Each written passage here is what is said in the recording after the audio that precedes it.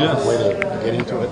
Yes, it was our older first five, so I think I felt comfortable over there and just trying to help the team to start aggressive, to start doing a good defense, and that's all Coach Pop was asking us. Don't let them play with confidence.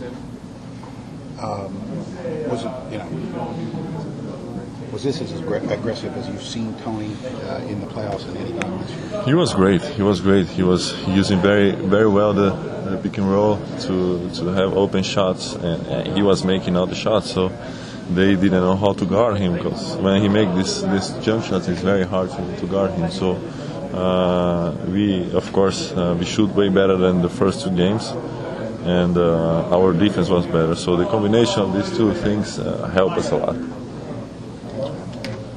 Talk about the game that you guys got from Parker tonight.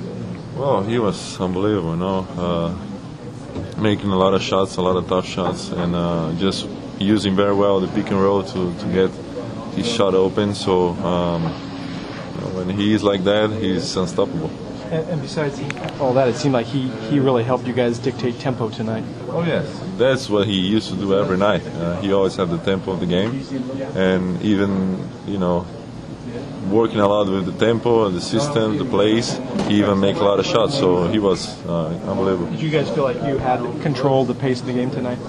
I think we play more aggressive in defense. Don't let them shoot easy, pull-ups and jump shots. So I think that's the big difference. More aggressive on defense, and of course we make more shots. That's resulting in their final shooting percentage. Right? They shot only 39%, and that's a far cry from what they did the first two games. Yeah, I think they shot very well the first two games. It's hard to keep like that.